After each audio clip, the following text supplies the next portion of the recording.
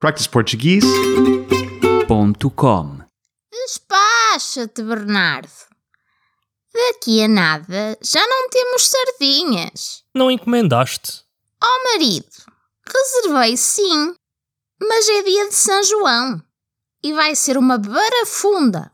Nunca ficamos sem sardinha. E não vai ser desta vez. Despacha-te então, diabo.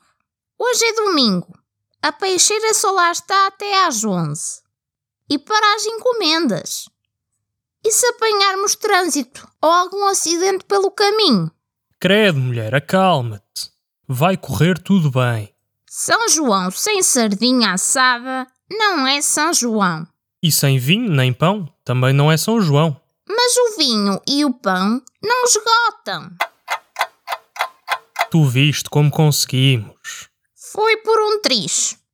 Não viste a quantidade de mulheres que andavam por lá a cirandar? Não encomendam e vão cheias de fé. Saiu-me um aperto do coração. Com as minhas sardinhas já me posso preparar para a noite de São João. É verdade. Compraste o carvão para o fogareiro? Fica descansada. Tenho tudo. Lá para as 7 começo a preparar as brasas. Onde puseste as sardinhas? Não estão aqui no frigorífico? Estão aí na banca. Estive a temperá-las com sal. Está aqui um prato, mas está vazio. Estás a brincar?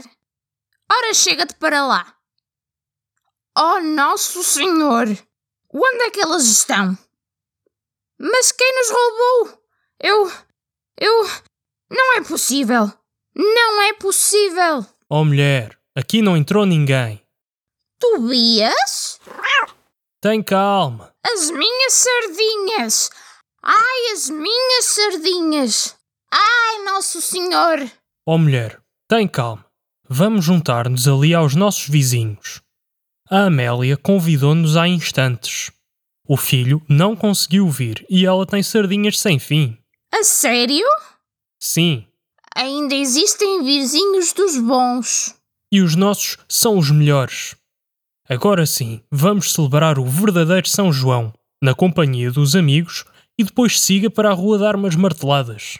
A quem eu dava umas boas marteladas era ao Tobias. Ai, se eu o vejo, eu mato esse gato. Também tem direito ao seu São João, ora essa. practiceportuguese.com